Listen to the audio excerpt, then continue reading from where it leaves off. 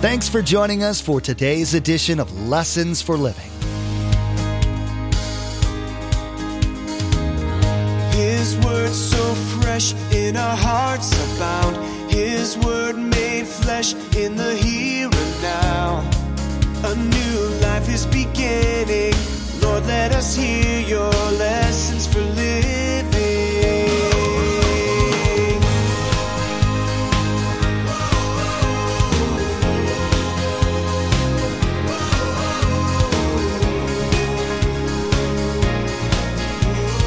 Lord, let us hear your lessons for living. Paul would explain to them that what we do is good after we come to Christ. But Easter is all about Jesus going to the cross, taking our sins on him, and then dying for our sins, and 3 days later being resurrected. Jesus would say this on the cross. Finish it with me. Here we go. So it's not what I do. Jesus has already done everything that needs to be done. When it comes to trying to relate to God, humans always seem to want to have to do something to bridge that gap and merit God's pleasure. Look around. There are all kinds of religions, from Scientology to Buddhism, that claim to have the solution to filling the God-shaped hole that's in every person. Today, Pastor Mark will be telling the story of another man, a jailer, who asked the same question of the Apostle Paul. Paul will point this man to the true answer, which no work by man can attain. Paul will show you, just as he did the jailer, that the route to completeness runs only through Jesus Christ. Remember, there's quite a few ways to receive a copy of Pastor Mark's teaching. We'll be sharing all that information with you at the close of today's broadcast. Now, here's Pastor Mark in Acts chapter 16 as he continues his message, led by the Holy Spirit. Lord, let us hear your lessons for living. You ever complain when God put you in a circumstance that you didn't want to be in? Everybody just say yes. Let's just confess right now, everybody. We've all been there. Why is this going on? What's the deal with this, God? Well, is that what Paul and Silas did? No, exactly the opposite. Look at verse 25. About midnight, Paul and Silas were praying and singing hymns to God. And the other prisoners were listening to them. Now, I want to ask you a big question. Were Paul and Silas out of the will of God? No. When we follow the Spirit, how can we be out of the will of God? Of course we're not out of the will of God. So they're smack dab in the middle of the will of God. But what do you think Satan's saying to them? And remember, the battle is in and we think about it. Why am I here? This is miserable.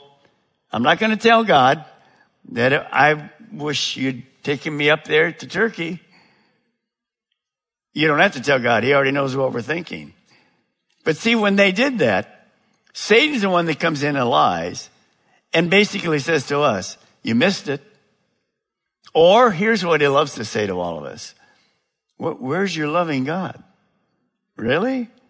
You obey God and this is what you get? Any of you ever question that in your life? All of us. Now, when you see that, we have to understand that's spiritual warfare. Now, how could they move from doubting, if they did at all, to praying and singing hymns to God? One way. They would have started thinking about the good things God had done for them. One of the things I have in a devotional, and I have a devotional I do every day, different people I pray for and circumstances. When I come across certain scriptures, I put those in there, that kind of thing. One of the things I do is when times get difficult, one of the great things to do is go back to all the good times you've had with God. Just those memories. So just in the last few days that they've been there in Philippi, what good things happened? Well, let me give you just 3. I'm sure they probably said, well, thanks God, we don't like the circumstances here, but thanks for Lydia and all the new Christians. Wow. What a privilege we had. Thanks for freeing that young girl from demons. And thanks that while we did that, your powerful witness in this pagan city was evident. Remember, people were watching. Now, how were they able to pray and praise? Here's your next mission possible. Paul and Silas react with faith and joy instead of complaining and fear. We've been there. They react with faith and joy. It's going to be all right.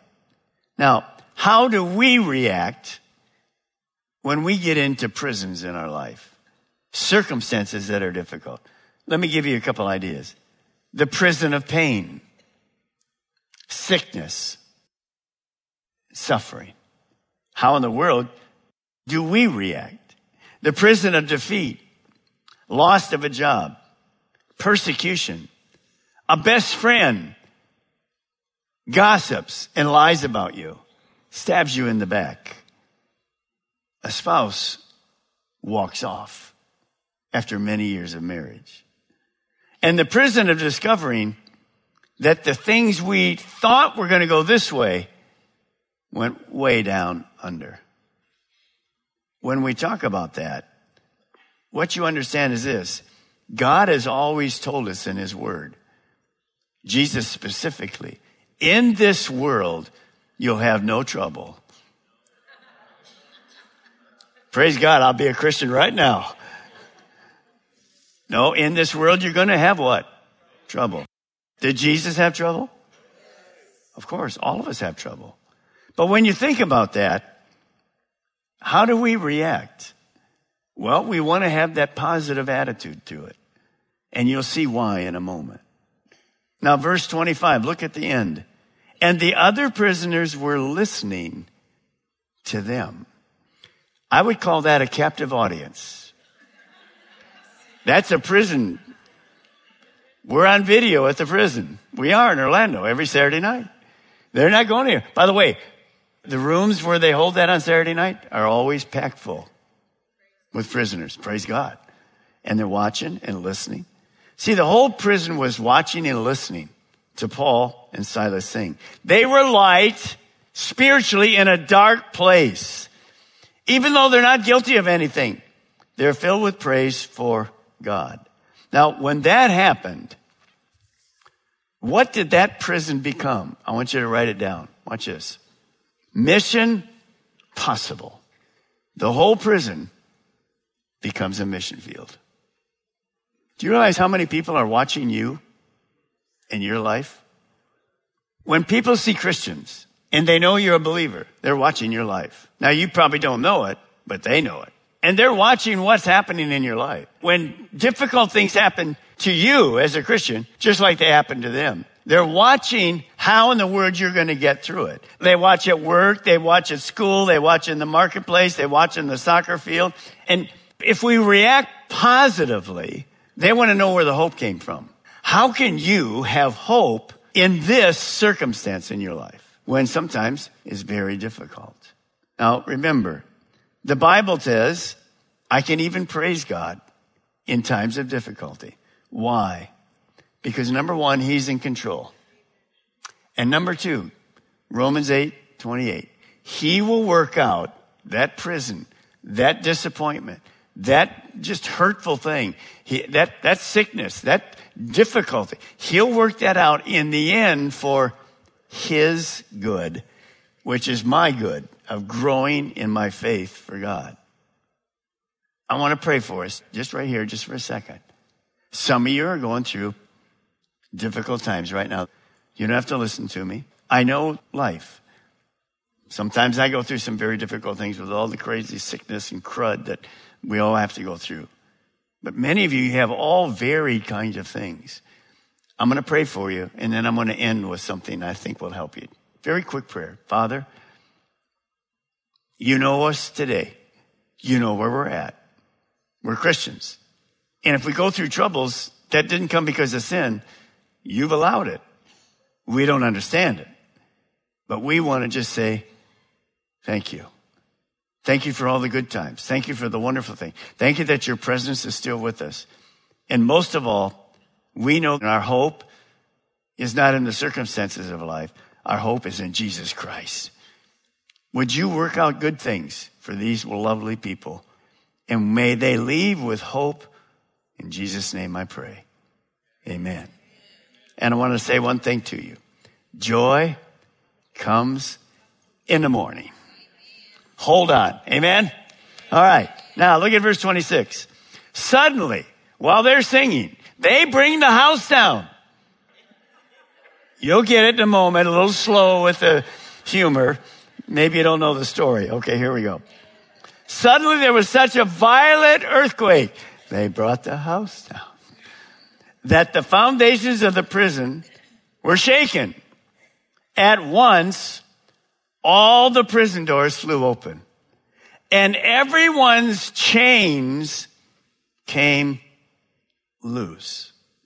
Now, I can imagine in an earthquake, all the doors opening. Can't you? Natural. Boop. Done. But how can every chain on every prisoner come off of them with an earthquake? That's called supernatural from God. Pastor Mark, that's impossible. Nothing is impossible with God. He who the Son sets free is free indeed. Do you see it? Do you see it? They're probably looking like, say what? The door's off. Oh, we're free. Wow. Well, that's God. That's God doing this. Now, why did God do this? Sometimes we miss the whole thing. What were Paul and Silas doing? They were praying to God and they were worshiping God. God loves to hear our prayers and he loves to answer and he loves to hear us praise him. Amen.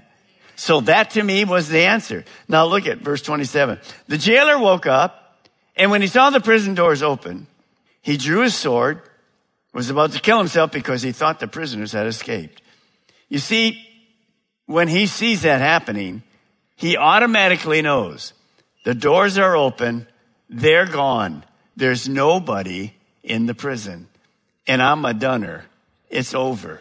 When the people come, they're not going to accept that as an excuse. I'm going to be killed. I'll probably be beaten. I'm just going to kill myself. It's easier. It'd be less painful. And he knew that basically he had no hope. The night before, everything's fine. He's in control. He's lost control. But Paul, look at verse 20. He shouted, "Don't harm yourself. We're all here." And the jailer called for lights, rushed in, fell trembling before Paul and Silas. Let me ask you a question. If you were there in that prison that day, would you be the last one out the door? Oh, go ahead. Just have it. Thank you very much. Anybody else? Come on. What would you be? Let's just put it up like this right now. Come on, everybody. I'll be a first baby right out of that door. Can I hear an oh me right now? You said, Pastor Mark, that would never happen. Oh, yes, it would. I'm out of here. How did those people stay? We don't know. But I think they were inquisitive.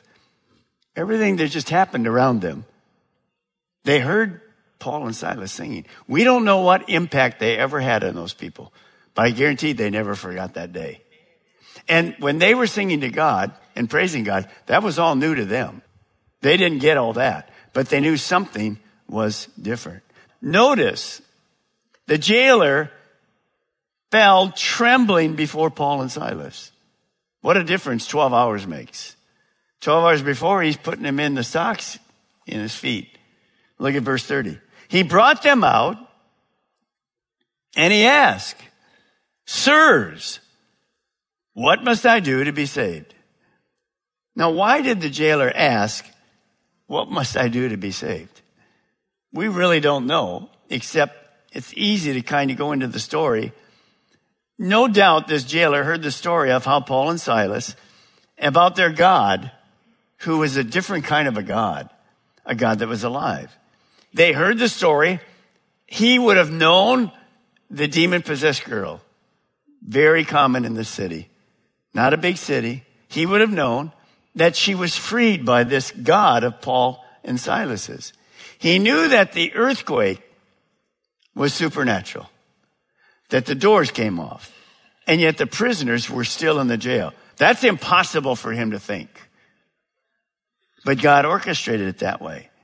He wanted what Paul and Silas had. I believe he heard them singing during the night, praising God, in spite of what they were suffering. So he opened his heart, and he says, what these two have, I want. And watch what happens. Go back to the verse. Look at verse 30. What must I, circle this in your Bible, what must I do to be saved? That's a common problem in our world today. Big problem. Because people think if I do enough good things, I'm going to heaven. First thing he says, what must I do to get what you have? But Paul would explain to them that what we do is good after we come to Christ.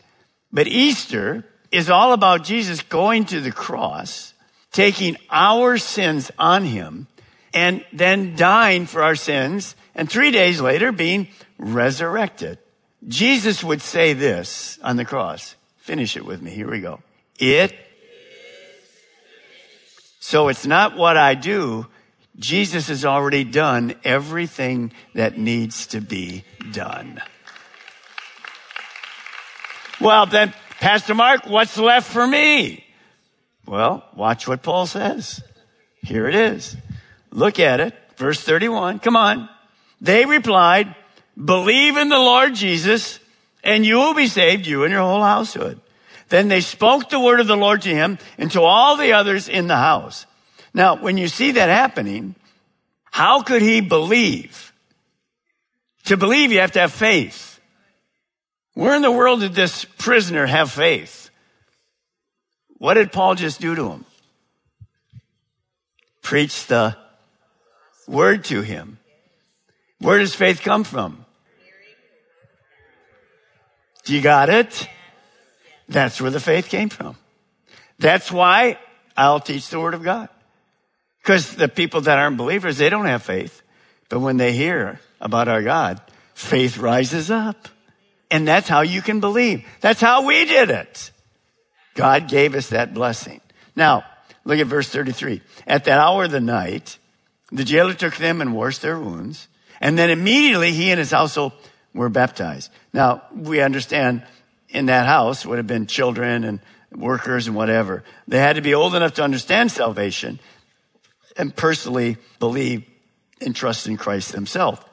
That's why we dedicate our children at a young age. But they must, when they get to the age of understanding salvation, sin, and the wonderful gift of salvation, they have to decide for themselves. So that's what happened here. Now, look at verse 34. The jailer brought them into his house and set a meal before them. You think Paul and Silas said, I wonder if this jailer is going to fix us dinner tomorrow night? What do you think Silas would have said? Paul, that's impossible. But look what happens. 12 hours before, you'd never guess they're the guests of the jailer. He never would guess he's serving them a food. He was filled with joy because he had come to believe in God. He and his whole household. Now think about that. This is long. You don't need to write it, but you need to understand it. Here it is. Mission possible. God delivers his servants so they may share the gospel, and the jailer's whole family become Christians. I'm going to challenge you with something. When you looked at that jailer, or really any of the people in that town, the owners of the slave girl, if you looked at them and they're pagan worshipers, you're probably saying in your heart, impossible. They'll never come to Christ. But you have to understand, that's not God's heart. I want you to think about your journals, your prayer journal, your prayer journals. Now, I've discovered this myself, that sometimes when I have this little list of neighbors, and I keep asking, keep inviting, and what do they keep saying? No, no, no. You know what I can do? I can just move to another list. And I just leave them behind. I don't forget about them, but they're not on my list. If you've done that today, it'd be a good thing to rewrite them on your list again. Because why? Nothing is impossible with God. Do you know, I guarantee you, some of you here had friends who said, never gonna happen. But here you are, and God changed your life. Amen. Now, you say, well, Pastor Mark, how can you be so positive with that? Well, because we know it's God's will that how many perish? None. I want you to listen to this verse. Now to him who is able to do immeasurably more than all we can ask or imagine according to his power that's at work within us. And then look at this verse. For I can do everything through Christ who gives me strength. Here's the last mission possible for you. God says you can do all things. I want you to do. And what does God want us to do? Seek and save those who are lost, which includes often the first step being prayer. Don't give up on them. Put them back on your list. And let's watch God do the impossible, because that's who he is in our hearts and lives. Amen? Now, one more thing. When Paul planted that church, he never had this in his mind. But the church at Philippi had a history with the Apostle Paul the rest of his ministry. The church at Philippi funded many things for the Apostle Paul because they loved him. So that church that he would have never gone to without the Holy Spirit leading him helped fund his ministry for the rest of his life. Is that amazing? Did God know that? God went, oh my goodness. Of course he knew it. He's able to what? Provide everything we need. We just have to follow him. Today, Pastor Mark continued his teaching called Led by the Holy Spirit. He kept speaking about the mission that Jesus entrusted to all of his followers, and how sometimes God will put pressure on you to get you to trust him. You heard about how God used Paul and Silas, even in unjust situations, to spread the love of Jesus and to complete the mission they'd been given. Lessons for Living is the teaching ministry of Pastor Mark Balmer of Calvary Chapel, Melbourne. We have multiple campuses to reach those living in Melbourne, Sebastian, and Viera. All campuses meet each weekend and on Wednesdays to spend time collectively raising our voices in worship to our Most High God and studying the truth and blessings found in His Word. For more information, directions, and service times, visit lessonsforlivingradio.com and click on the church link at the bottom of the page. Well, this wraps up Pastor Mark's teaching series called Led by the Holy Spirit. We hope that it encouraged you to begin to put more faith in God and to discover the mission He has for you to complete. May you deepen your relationship with and dependence on the Holy Spirit, allowing Him to lead you into new and amazing adventures, impacting your world for Christ. Well, that's all the time we have for today's broadcast. From all of the production team here at Lessons for Living, we want to say thank you for tuning in, and may God bless you. And together, let's do life right.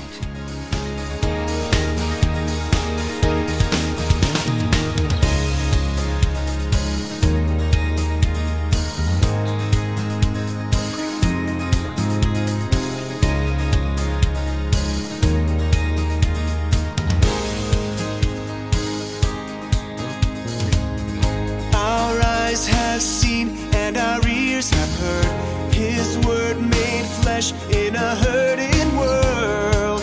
A new hope He is giving.